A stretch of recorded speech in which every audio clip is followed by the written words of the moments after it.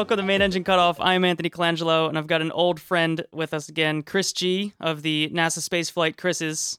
It's just, I think, how you're referred to across the internet. How's it going? Yes, it is. The Chris's. It's going well. How are you? Good. We were talking before the show, this is a somber Philadelphia today, so I feel like I need a friend who doesn't care about football to talk to in the wake of the Eagles' disaster yesterday. So this is good to get out of football land and into space land a little bit. Indeed, and you probably couldn't have found someone less interested in American football than I. Maybe the other Chris. I don't know. Well, maybe the other Chris. I do call it, we do go back and forth between either calling it round ball or oblong ball. So, but he is an actual, true football fan. The other football. In the other football sense of it. So I've been thinking about this whole Starship situation with SpaceX, and I haven't talked about it on the show at all, and because I just was kind of waiting to see how they did with all their construction, whatever the hell they were doing down there over the last couple of weeks. And I cannot think of anyone better to have on the show to discuss this and help me figure out what the hell is going on. So I think at this point, I'll do my best. Yeah, hopefully you can help me, teach me things. We are going to link to a story that you've got coming out today about the Hopper, as we will call it. So we can maybe point everyone there to talk about what the hell it is in definition sense, and maybe just talk a little bit about what we think about the project, just because I feel like we could get caught up for about a half hour just talking about what it is and is not, though I'm sure that'll be, wired throughout this and all that. So we kind of got the sense that this is the grasshopper of Starship. Is that still how you're thinking about it after seeing it come together in completion? Very much so. That coupled with some of the federal communications permits that they've filed for the first series of test flights, thinking about it in terms of the Grasshopper that was the test article that SpaceX built to test out the procedures and basically get a handle on how the Falcon 9 would come back to land, is a good way to think about this. Really, because for some technical context, the FCC filings for the radio communications that they've done already for the Starship Hopper, I'm going to go back and forth in this podcast between calling it Starship Hopper and Star Hopper, although it is important to note that it does not have an actual name. So these are all just making stuff up as we go. We're just trying to figure out the best way to describe them. But yeah, so the FCC communication filings that they've already done call for two types of initial test flights. The first would see this vehicle take off and reach a maximum altitude no higher than 500 meters off the ground. And those tests would last for no longer than about 100 seconds. So to those of you listening who don't know meters and are more comfortable with feet, that would be just under 1,650 feet, so 1,650 feet as a maximum altitude. Now, what we will likely see first is just a ignition of those Raptors, lift off a few feet off the ground, reduce the thrust, and come back down, right? Because one of the things they're testing on this is this very deep throttle capability to, you're not just slamming the engines to 100% as you see with the Falcon 9 and off you go. You've got to really deep throttle those down to 20%, 40% to reduce your thrust to just under what the weight of the vehicle is, so it comes back down because it has to land. Especially when it carries people, it has to land. Yeah, that's a pretty important mission critical piece of it. It's a pretty important part of that, yes. And gradually those first series of tests will eventually get up to this 500 meter, 1,600 feet level, and then come back down, gradually building that experience as they get more comfortable with what the rocket's doing. And then after they're comfortable with that, the second level of testing that they've already filed for calls for the Hopper to reach a maximum altitude of 5 kilometers, or roughly 3 miles in altitude, and for those tests to last about 6 minutes. And those are the tests that we expect to see the Hopper actually break the sound barrier in. So that's sort of that is the technical way of saying that it is, thinking of it as Grasshopper is a good way to think about it. Yeah, and I think, if I remember correctly, the Grasshopper essentially did the first phase of its testing, and they were planning on taking it out to Spaceport America. Am I or Mojave somewhere. They were going to take it out into the desert and do bigger tests, but then they decided to start doing testing as they fly missions. There's something in the back of my head that says that's correct, although it's been so many years that people will have to forgive me if that is not entirely accurate. But I think you're right, because there is something that sticks in the back of my mind that Grasshopper proved the concept enough to them that what they then transitioned to were those soft or the attempted soft ocean landings on some of the Falcon 9 flights. Yeah, it was like CRS-3 or something, right? Something like that, and some of the some of the LEO missions, and these were the first few flights of the Falcon 9 full thrust that just didn't have legs attached to them at first. And then the more comfortable they got with that, they graduated to the drone ships, which we saw, and then of course they stuck the first landing. Just over 3 years ago, right? 3 years ago, thank you. It was 2015? December of 2015, yes. Time flies. So we probably won't, this is a guess, but it's kind of an educated guess with this, right? That we could expect that the Starship design will be slightly different in terms of its test sequence, because we're talking about a much bigger vehicle. We're talking about a much more important, not just optically, but for Elon and SpaceX's ultimate goal, and for humanity in general, we're talking about a much more important long-term goal for this, right? And getting a handle on everything that we have that's new with Starship, and there's a lot. We're going to get to the stainless steel aspect of this in a minute, I'm sure. We'll probably see them do a lot more tests on a subscale basis than we did with the Hopper. Yeah, and they have to operate differently, because with Falcon 9, they were working with something that was active as they were developing these recoveries. It wasn't like they were saying from the first launch, we're going to start recovering this thing. With something this big, you can't really just start launching them and figure it out as you go, which I think is a lot of people's worry with like New Glenn, that's such a big stage, and they're sort of banking on landing those first couple on a boat at sea underway. So there's, once you're in the mindset of this is a reusable vehicle from day one, the stakes get amped up on that first launch quite a bit more. So you would expect this kind of test campaign. Right. And we were talking a little bit about the show that we're going to go back and we're going to talk historically about how we built reusable rockets, and the shuttle is the obvious thing we're going to go to here. And you can see those test campaigns, right? The test flights of Enterprise, making sure that we knew the landing dynamics in the final in the final realm of flight there. Of course, that led to the ultimate test flight in history, you could still say, with STS-1. But you're exactly right. You have to be able to have confidence that you're going to recover it, because you're banking on all of these things being reusable multiple times. And going back to what you said about the Falcon 9 is, you could afford to take a little risk with the Falcon 9 and use it as part of the development test bed, because it was something new. We recovering an orbital class booster like that under retro propulsion, but you had also already launched it on its primary mission. So instead of just chucking it into the ocean, there was something to be said in terms of efficiency for testing it, right? Yeah, it was doing nothing else. It was just going to plummet to the ocean. Might as well, make use of the time. Exactly, and we've seen that over and over and over again, and obviously what December proved to us is that there's still a tweak that needs to be made to the Falcon 9 in terms of redundancy for the hydraulic systems on the grid fins, but yeah, this is a very different thing, because it needs to work quite well. Yeah, right away. The first time, once we get to the big old BFR that's coming.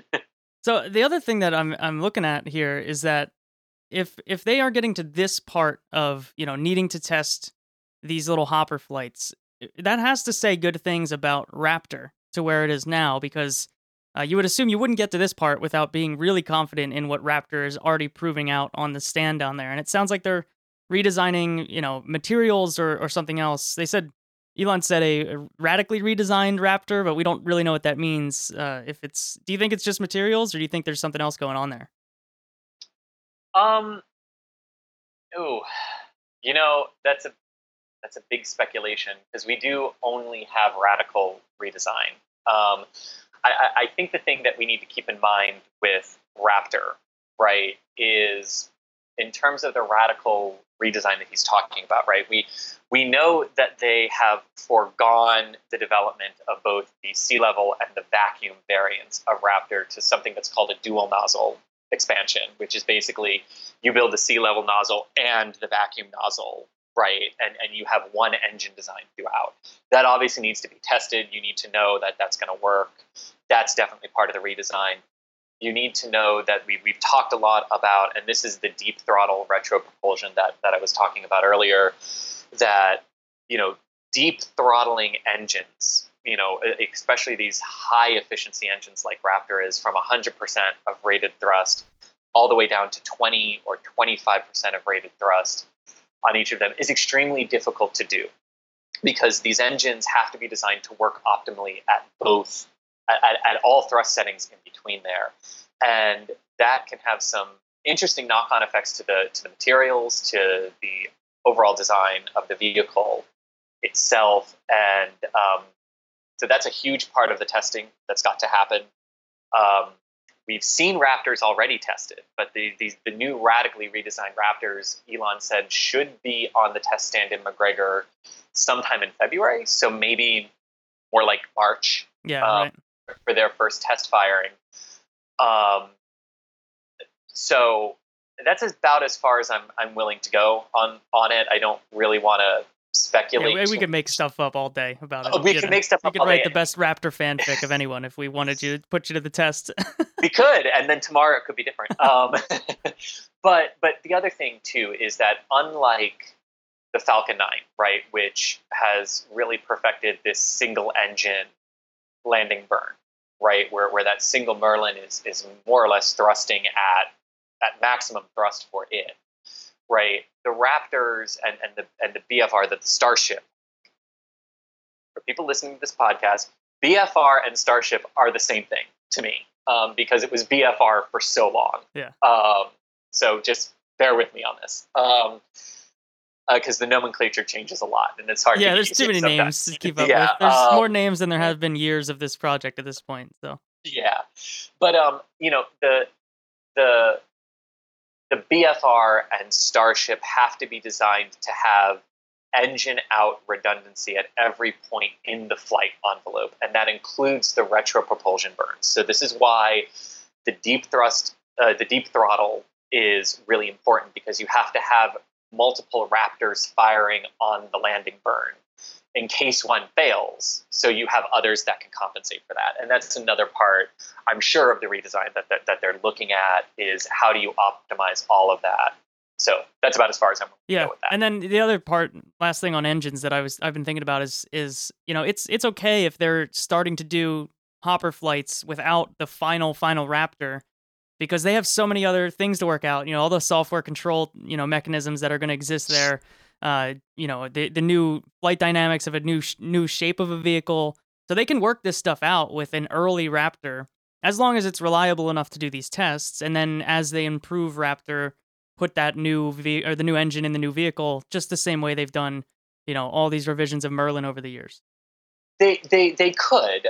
It depends on exactly what has been redesigned in the Raptor, right? Of some of the plumbing elements and some of its connectors versus the previous iterations have changed. That makes it a bit more challenging to do, because at that point you could say it's sort of analogous to trying to fit an Atlas V engine onto a Falcon 9, right? That's not going to happen, and I'm sure someone's head just exploded at a ULA SpaceX crossover there. But that's kind of why I did it. And that's probably a bit of hyperbole there. But if radical things really have changed in terms of the connection points, in terms of the plumbing, in terms of because plumbing diameter is also something to consider. Fuel flow rates and fuel flow rates different and size all of that tankage that they would need to support that and whatnot. Precisely, it could make that slightly problematic to just easily switch it out. Not impossible, but just in an easy sense. But the other thing I'll say to this too is that we've seen little engine bells on the bottom of the Star Hopper vehicle that's undergoing construction at Boca Chica right now. And there's nothing, unless I really missed a tweet from Elon recently, there's nothing to indicate that those are the actual engines and that they're not just placeholders. You know, a first test fire of a redesigned Raptor in McGregor in February or March, given a realistic timeline for when this first hop might occur, could also lend some support to the fact that we're going to have a blend of them, or that the next 3 radically redesigned Raptors coming off the production line in Hawthorne are going to go to Boca Chica. You know, we don't have a good answer for that right now. So it's kind of an open-ended question of what version of the Raptor is going to be used for these Starship hoppers. But Starship hopper tests, pluralized the wrong thing. There's only one Starship hopper. But you would also be correct in that, you know, there are a lot of other things to work out first before you start thinking about how 3 Raptors test fire together. Yeah, there's so many other things going on. One of them being the material change that we've got with this version. So boy, yes. Getting away from composites, which I always thought was a bit of a... That was the long pole of the previous iterations of this. And we saw them do composite tanking tests that seemed to go well if what they were trying to do was blow up the tank. Yet I don't know if anyone confirmed that was actually the intent of taking that composite tank out to the middle of wherever they took it out in Washington State. Now it seems like they're going to go back to stainless steel. Or I shouldn't say back to stainless steel because they haven't done stainless steel things yet, but they're going more towards a hot structures kind of idea here. Less heat shielding tiles, more hot metal. I feel like that alone accelerates Starship timeline. Maybe not accelerates it earlier than they've said before, but makes it more realistic that they could hit the timelines that they had set out originally. Where composites, I've always felt like, man, that would be amazing if they really did this in time. But, you know, this metal...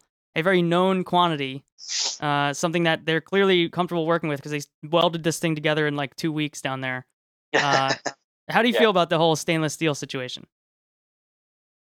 I mean, in several ways, I think it's ingenious. I think we're going to see quite a bit of evolution from an interior perspective or an internal perspective, I should say, to SpaceX as this iteration of Starship and its super heavy booster underneath it, which there's some indication that it will also be stainless steel,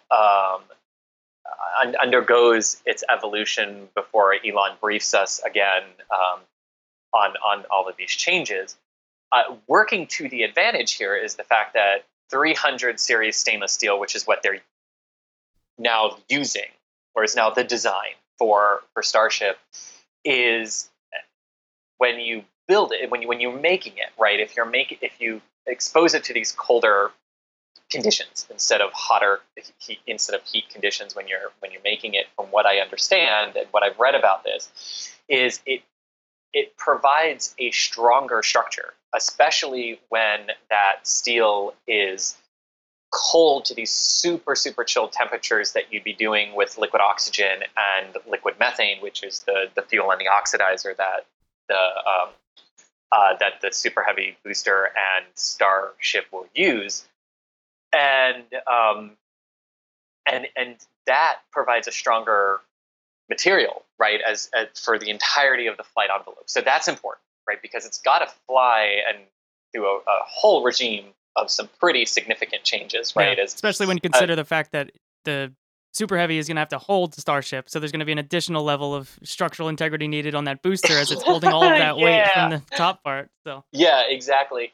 And then that the booster has to flip around and come back into the atmosphere and land, and Starship's got to do the same thing, but Starship also has to survive atmospheric heating during launch, which provides a different level of heating peaks at different points on the vehicle than would atmospheric entry. It's then got to be subjected to, the well below zero temperatures in the vacuum space, entry heating at Mars, takeoff heating at Mars, re-entry back into Earth's atmosphere. It's got to handle a lot. So a stronger structure is I don't think anyone's going to fault them for going with a stronger structure, right? This might also lead to something, to the Raptor redesign as well, because if you've got a stronger structure, you've got to tweak the Raptors and the engines as well, one could think.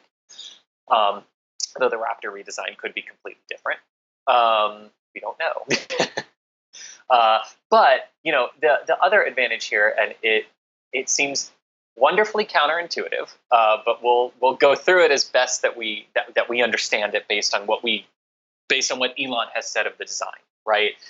Is that a stainless steel structure, especially a stainless steel skin on the outside of this vehicle, could have wonderful, wonderful benefits for atmospheric reentry. So if you think of the Dragon spacecraft, which has its Pica X heat shield and its ablative shielding, if you think of the shuttle, which used reinforced carbon-carbon, composites and silica tiles and everything for the brunt of reentry heating, we are used to coating our vehicles in these heat shields that either ablate and burn off, thus dissipating heat, or radiate and absorb some of the heat as well, like the shuttle's heat shield did. But stainless steel, another way that you can radiate that heat and provide thermal protection during atmospheric entry is through reflectivity. And 300 series stainless steel polished to a near mirror finish. A mirror is one of the best thermal reflective and heat reflective materials that we have. So what you're talking about, what Elon and SpaceX are talking about here with Starship, is that you have a mirror finish reflective surface on the Starship. And that will radiate most of your heat that's generated from the plasma as you come into the atmosphere. And I'm realizing that we're looking at each other over camera, and I'm doing visuals with my hands that are not going to just imagine sweeping hand motions, out into the ether. But that heat that you're trying to dissipate and prevent from soaking into your vehicle during atmospheric entry is caused by the plasma as you're superheating the atmosphere as you hit it during atmospheric entry.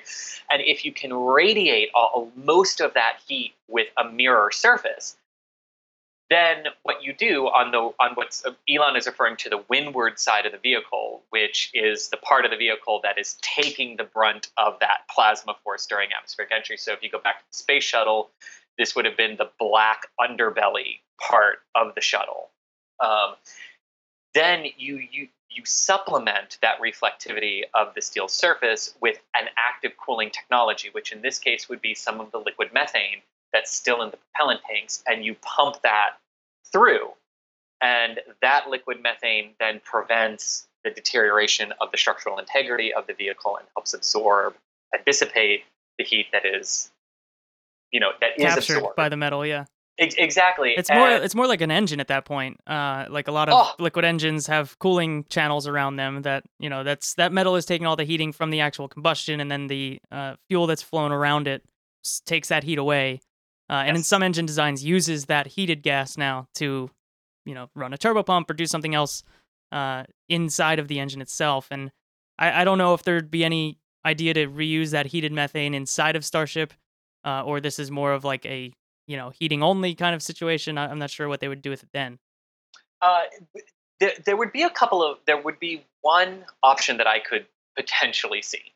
But it depends on exactly what the thermal characteristics of that methane that's circulated through becomes, right? Because you need the methane to still be at a certain temperature in order for the engine to function properly and optimally.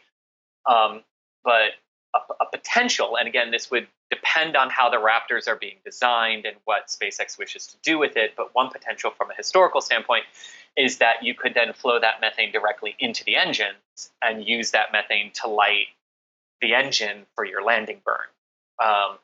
And this is not as far-flung as might seem, because as you were talking about in terms of actively cooled engines for rockets, the Space Shuttle main engine did this with liquid hydrogen, where the liquid hydrogen would come out of the external tank into the main propulsion system first and be channeled down into the engine around the outside of the engine bell and then back up through hundreds of tubules inside the actual engine bell itself. So even though you had 5,000 degree temperatures on the inside of the engine, that negative 200 whatever degree liquid hydrogen kept the engine bell so cool that ice formed on the outside of the engine, right? And then that hydrogen flowing up through the engine bell was then directed into the igniter chambers and then combined with oxygen and used to then produce the 5,000 degree heat that it was previously trying to keep. When you start thinking about this too much, right? There's too many temperatures going on, and you're like, I don't know if it's hotter. Can I touch it?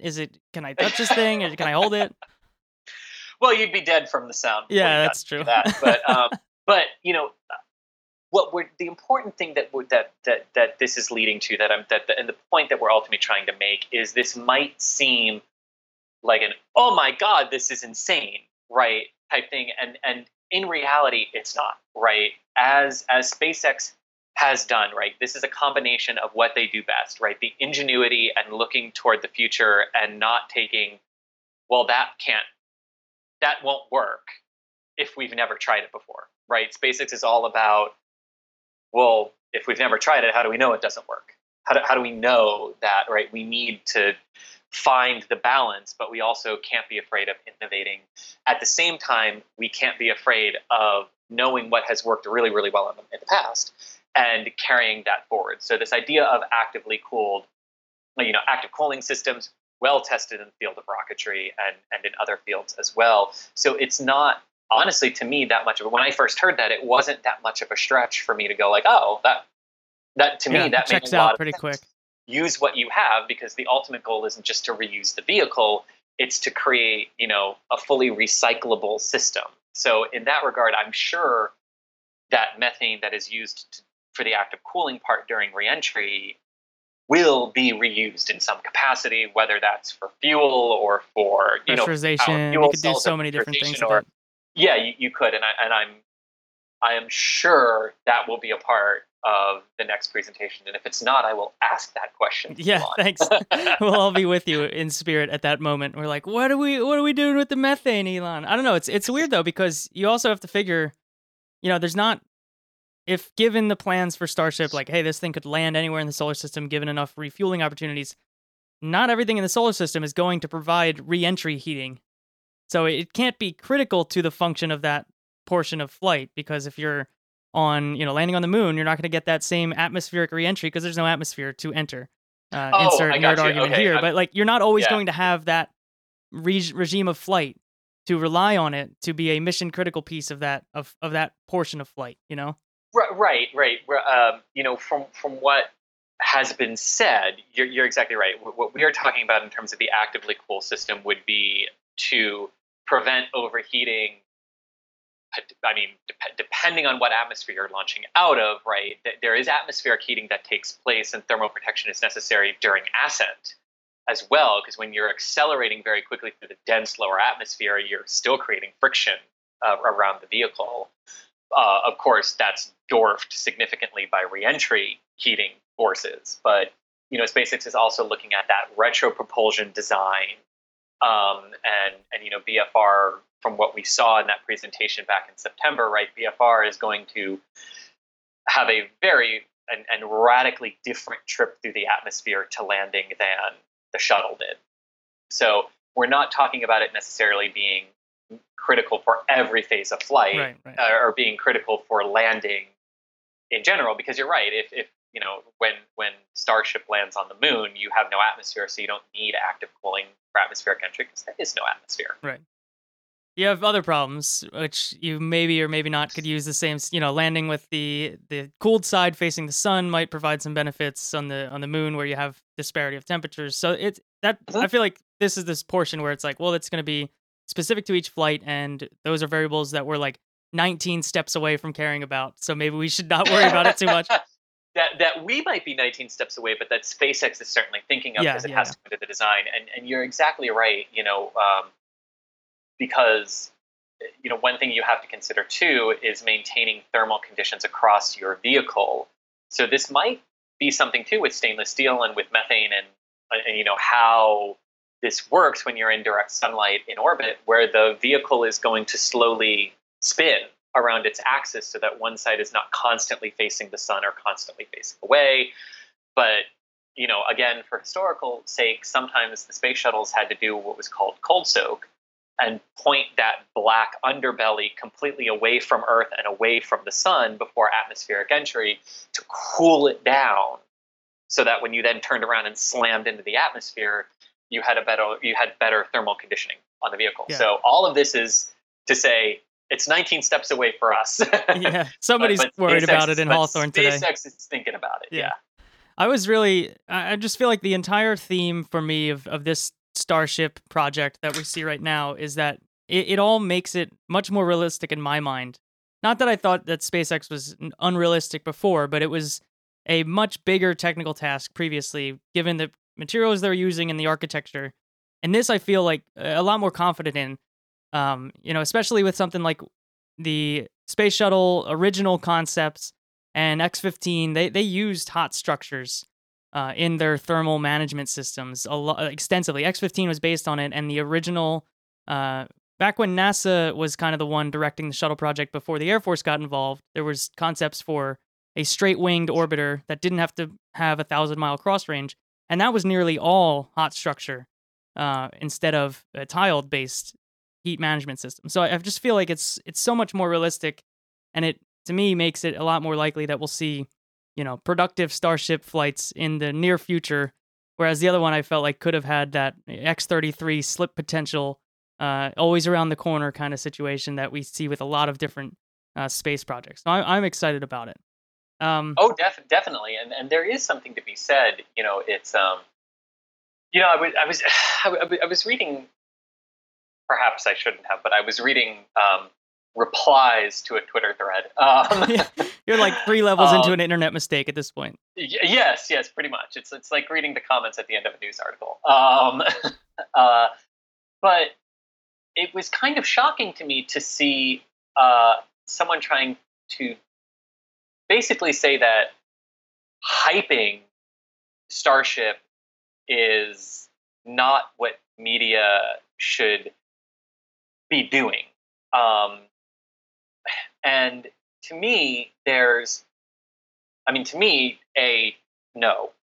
It's in several ways, it's exactly what we should be doing, but hyping it in the way that what I've really seen us doing, where we're like, okay, like this is cool, like it is coming together.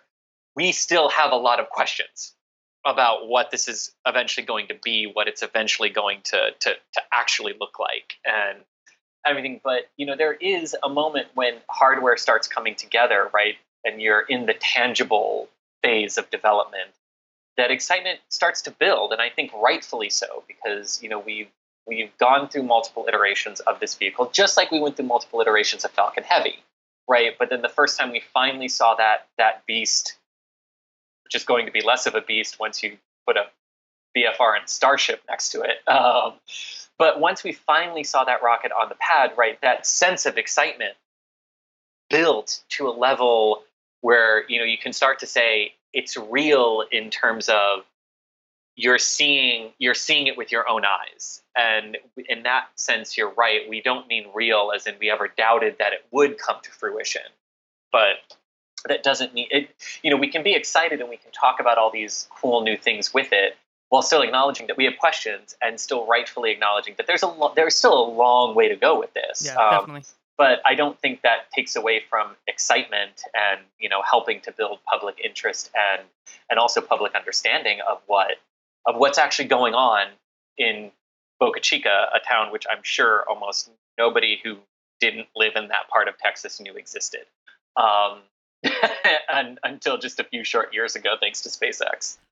Not to knock Boca absolutely. Chica. But, no, right. It's probably a great town, but before this, we wouldn't have been planning flights and trips down there as we probably would be considering at this point. So it's trying to find the closest airport. Yes. Right. Yeah, you're like, holy crap, Texas is big. That's a long ride. Yeah, exactly. So similarly to what you're talking about there, I feel like we're at that phase with DM1 right now, where we see some hardware on the pad, but yet there still seems to be a long road to go. Maybe for a variety of reasons. A sly segue. Yeah, hey man, I'm a professional podcaster, baby. What the hell's going on, Chris? I thought we were going to get ready to launch. Okay. Yes. So Yes, so DM1, the Falcon 9, complete with the DM1 Crew Dragon, was rolled out to the pad and underwent fit checks, erected vertical and everything. They swung that access arm over, that brand new shiny access arm, over to do fit checks to make sure that everything was really working, which is step one of the process. We knew that that's what was going to happen, and we knew that there wasn't going to be any type of fueling operations happening with Dragon on top of that rocket just now. And we knew they needed to do this. It's pretty standard once you've made modifications to a launch tower like this to roll a vehicle out there and do fit checks. Shuttle program did it with Enterprise and everything as well. So that's not surprising. There is still some paperwork and final clearances on NASA's side that they're working through, which leads us probably into the discussion of what you didn't ask, but is certainly in a lot of people's minds right now, which is to what effect is the partial government shutdown in the United States affecting this? And to that we need to be a little careful in how we talk about this. And I will be entirely honest that there seems to be levels of confusion with this.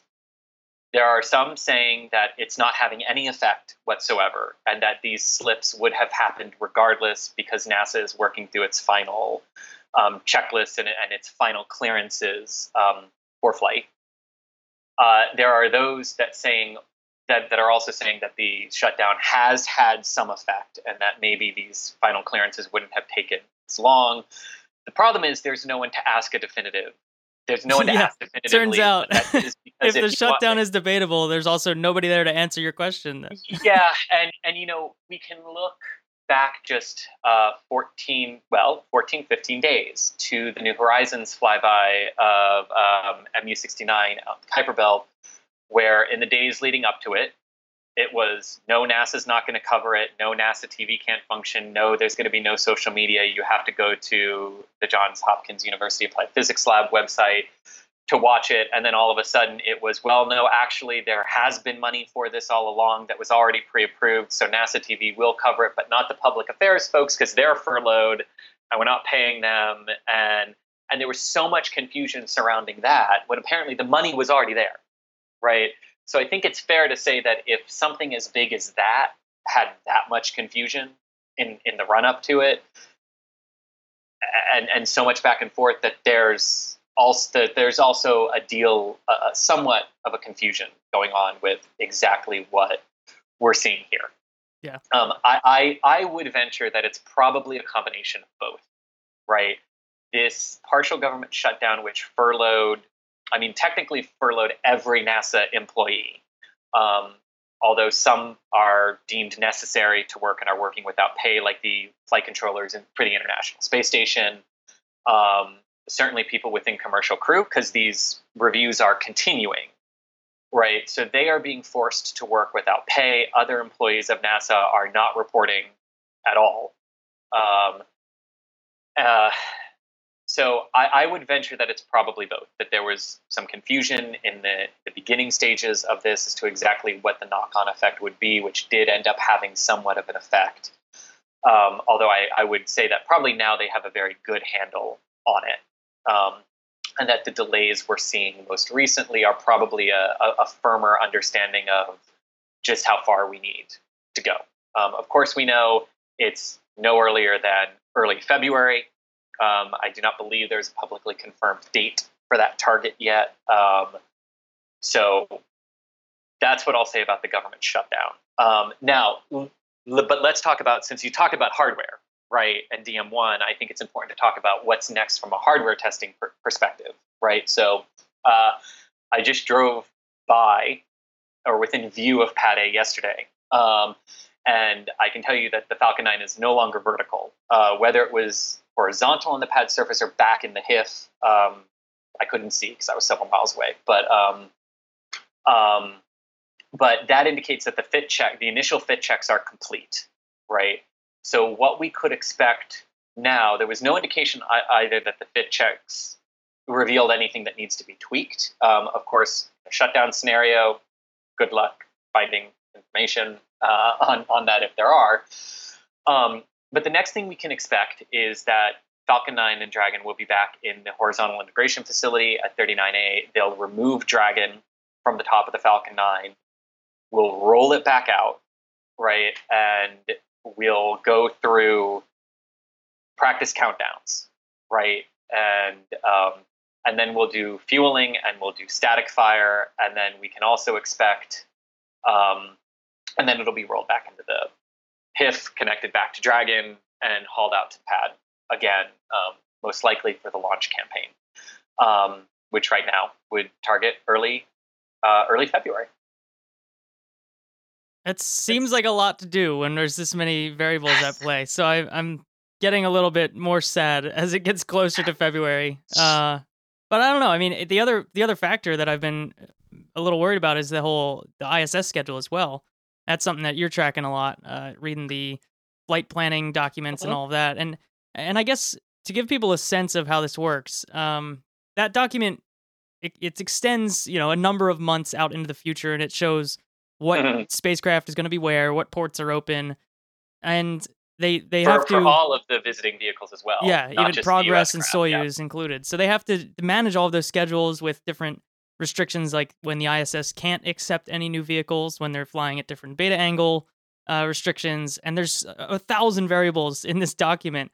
So I guess, if the shutdown shifts things, and if, different schedules for like CRS flights shift, what does that look like, that process to get a flight like this onto the books? Is that something that gets priority over the other flights that are happening, or like certain cargo is going to be critical because they need food, they need water, they need certain things like that. So I guess, where does this stack in the priorities of ISS right now? Well, so first let's talk about the consumables on ISS, like food and water. The ISS is very, very well stocked. I believe before the last resupply, CRS-16 launched up to the station, and the last Progress went up to the station in November. The ISS was good. I think the limiting consumable was out to 8 months or something like that. So the ISS is very well stocked. And we've already seen, the CRS-17 resupply mission of Dragon up to the station, which was February, is now looking like it's March as this schedule shifts. So the important thing to remember about the visiting vehicle schedule is what it's known as, is that it all shifts and moves around constantly, based on what's needed, based on what's ready, based on what might be a good time for these vehicles to go up. So, there is obviously a desire to get DM1 off the ground as soon as everyone is ready to do that. February still seems like a very good month from the visiting vehicle standpoint to get that mission up there. The docking port is ready. The crew is ready, and the crew is the 3-person crew that we have up there is more than capable of handling that. We don't need to wait until the ISS is back to a 6-person crew at the end of February or beginning of March. So, from that perspective, in what you're saying, there's nothing that would prevent a launch in February. The beta angle exceedances, taking a quick look at the visiting vehicle schedule, the next one we'd be looking at would be in mid-May, so there's no beta angle exceedance that we'd be worrying about. The juggling of what do we need and when would ultimately come down to those questions with Russia and with our international partners. The next HTV isn't until later in the year, so Japan wouldn't be a part of that discussion per se. That's kind of a weird situation, though, because hey, Russia, is it cool if we test our vehicle that's totally going to cut you off from cash flow? It gets to a weird situation. I haven't been too hopeful about the NASA-Roscosmos relationship in the last 6 months. Things have seemed pretty rocky, with Rogozin kind of being a jerk of some sort. And Do you have any sense for how much that's going to affect the ISS partnership, solely because the seats that the U.S. buys from Russia are a significant portion of their funding year to year, just percentage-wise, based on how much they're charging the U.S. now? How do you think that tension plays out? Well, I mean, yes, that is certainly. How do I want to put this? I mean, yes. Yeah, let me ask you a super political hot button question off the cuff. Well, I mean, there will be an effect, right? But this has been known for over a decade at this point that this was coming, and remember too that we didn't, that originally the shuttles did the resupply, the crew rotations for the International Space Station in the early days, with the Soyuzes acting as the lifeboats and the backup and the rescue crafts, right? And that all sort of shifted when we lost Columbia, obviously, and then the shuttles never did the full-scale crew rotations. They did single crew rotations after that through 2009. But we've known this was coming for over a decade. Roscosmos has had a lot of time to prepare for this. And remember, too, that the plan will also be that Russians will launch on the Dragons and the Starliners heading up to the space station. And the Soyuzes will keep flying as well. So, this isn't like we got mad at them for geopolitical reasons and we're like, that's it, no more money, right? We've known about this. It's been a long time coming. Roscosmos has this time to prepare for this and for the agencies to work out what that new partnership, will be and what it'll look like. So I don't think there's going to be a well, screw you. We're taking our space station, going on our own. Element to this, right? And to back that up, we have seen, despite the current political tensions that there are between the Western world and Russia, those have not extended to the International Space Station. In terms of the working relationship, right? Like we've seen Congress say we need to get away from Russian-made engines on the Atlases, and we've seen that back and forth. We've seen the we should really commit to commercial crew, not in funding, but in lip service from Congress and the Senate.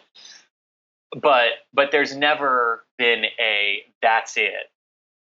We're going to stop this partnership together. So we really have done a good job of mitigating that in terms of the International Space Station. Yeah, and that's a good point that they're invested in it to a certain extent because they know they're going to be flying on it as well. We don't know the full details of that.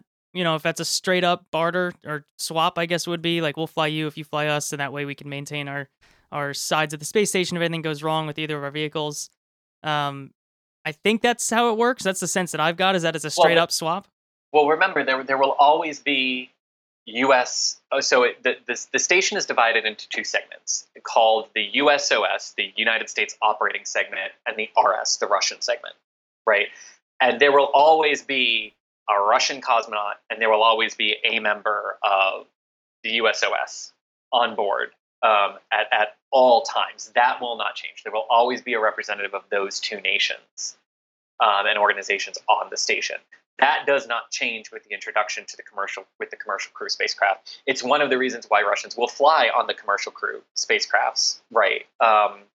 So that's going to stay exactly the same, which is pretty much the answer to your question. Yeah. Of how that works. I think it's just disturbing when we see the tensions drift. We used to say oh, this doesn't affect space yet, and then we started seeing these that get chipped away the last couple of years. Not just on the launch side, but then you got Rogozin, who's the head of Roscosmos now, who keeps saying dumb things in the media, and there's just these this slow intrusion into space when you start seeing these cracks form, and it's troubling to say the least. Well, yeah, and what I'll say is that there's that when I say that we have not let the geopolitical elements between the Western nations and Russia,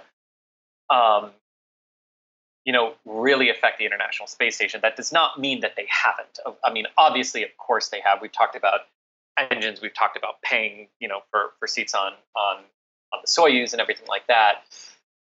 But of course, everything we do in space with NASA and Roscosmos is rooted in politics because they are political entities and they are political agencies that have to abide by what the in-power administrations want and what direction they want. I mean, we certainly see that with NASA, not just from an international perspective, but with it's going to be Constellation. No, it's not. It's going to be Constellation, just with a different color. It's, which gives us SLS. It's going to be the moon. No, it's going to be Mars, right?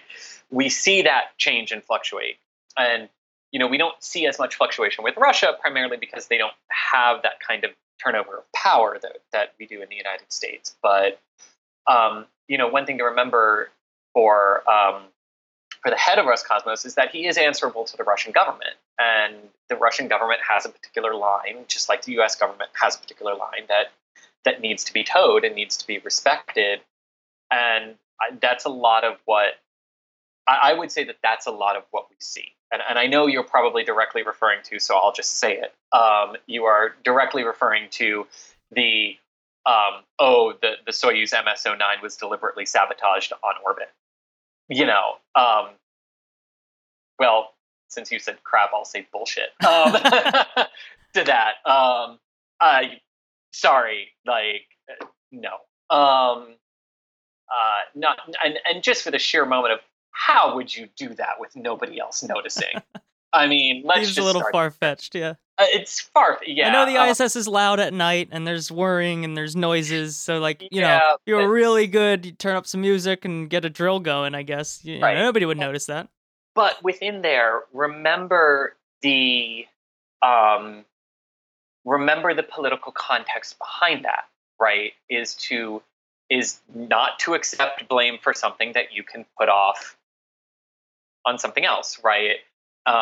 Which, with the string of what we've seen in the Russian space program, with the failures, with the launch failures that we've seen recently, right, makes sense. So you have to remember what the political context is when you're viewing these statements. And it's I don't think it's not like something that I lose sleep over, but it's definitely notable that the death by 1,000 cuts, there's a couple of more cuts this year. Mm-hmm. And then, looking forward, there's no way to say for certain what different government programs are going to be interested in what, because everybody's having hard budget times right now, and there's, priorities are shifting everywhere. So there's, a million ways it could go. It's just something that when you see future plans be made, it creeps into your head a little more. So yeah. It does. I mean, it definitely does. But, a good thing to remember with the International Space Station is, depending on, the U.S. government has expressed interest in extending the International Space Station out beyond its current end date. ESA, the European Space Agency, the Canadian Space Agency, the Japan Aerospace Exploration Agency, all pretty much seem to be on board with that and have taken steps to take ISS out through 2030. Right, so we're talking about 11 more years with the International Space Station, which is, I will say too, we need to remember from a structural standpoint and a decay standpoint from its components is holding up so much better than was originally predicted. It's on the level that we tend to get excited when SpaceX tries something new, we should be equally excited about what NASA and Russia and ESA and JAXA have done with the international, and Canada have done with the International Space Station, because this is a vehicle that we thought we were going to have to be really pouring a lot of effort into upkeep and to replacing very critical components that we have not had to do. This is a very well built laboratory in orbit. So taking it out, these incremental, right? First it was 2024, then it was 2016, yeah, and then 2020, and then 2024, and now it's 2026, and now we're talking about 2030, and all of that is based on the fact that the station is in such good health. I mean, it's good to say remarkably good health, and it's a true testament to building something durable, which also should not surprise us that another aerospace company that we talked about at the beginning of this can't do the same thing, right? So that's an important thing to remember as well, is that we're talking about extending this out another 11 years, which obviously who knows what the geopolitical situation, I mean, who knows what the geopolitical situation will be in a month, but, let alone 11 years from now. And remember that when we're talking about any tensions or any public things we see between Roscosmos and NASA. Yeah, it's good. It's good. That's an inspirational way to end the episode. So I feel better. There you go. I feel like I went on a journey. I felt really good about Starship. I started not feeling so good about DM1, and I'm back. So this has been therapeutic, Chris. I try. Where should everybody go to follow you out there on the internet? Yes. So first and foremost, to nasaspaceflight.com, where you can see my articles as well as the articles from our whole host of writers, including Thomas Berghart, who has the BFR article, which we will link to in the if you go to nasaspaceflight.com after Monday afternoon, you'll see it right there on our homepage. As well. And on Twitter, you can find me at ChrisG_NSF. Awesome, Chris. Thank you so much for hanging out. It's been too long since I've talked to you. I feel like it's been a very long time. I know. You said when we were talking before the podcast, you said the last time we talked was after the Eagles won the Super Bowl. And that was last year. Yeah, and it was like, oh man, it's been that long. Been too long. So I hope we have you back sooner than that. Maybe once we get DM1 off, we can do a little quick thing. Because I'm sure, are you going to be at the launch? Oh, yes. All right. So then maybe I'll just call you on the phone or something. We'll put a little mini episode out after it happens finally. That works. Thanks for having me on again. It's always great fun. Good talking to you, man. I will talk to you pretty soon. All right. Sounds good. That is all we've got for you today, everybody. Everybody head over to Twitter and tell Chris thanks for coming on the show. He is always one of my favorite guests to have on here. He's just, I feel like we could have talked for 12 hours here about Starship and all the things. So I hope you enjoyed the conversation. And before we get out of here, I want to say a huge thank you to everyone supporting Main Engine Cutoff over at patreon.com/Miko. There are 247 of you supporting the show over there every single month. This show was produced by 34 executive producers. Chris, Pat, Matt, George, Brad, Ryan, Jameson, Nadim, Peter, Donald, Lee, Jasper, Chris, Warren, Bob, Russell, John, Moritz, Joel, Jan, David, Grant, Mike, David, Mintz, Eunice, Rob, Tim Dodd, The Everyday Astronaut, and 6 anonymous executive producers. Thank you so much for making this episode possible. And everybody else at patreon.com/Miko, we just crossed the $1,000 a month mark, which was one of the goals I had set, where we're going to actually start doing some live streaming for special events, for recording shows. I'm working on my setup, so keep an eye open for that. That'll be happening pretty soon. But for now, that is all I've got for you. Don't forget to head over to mainenginecutoff.com. I've got the blog there where you can read what I'm talking about during the week and the show notes for this show. So check it out, and I will talk to you pretty soon.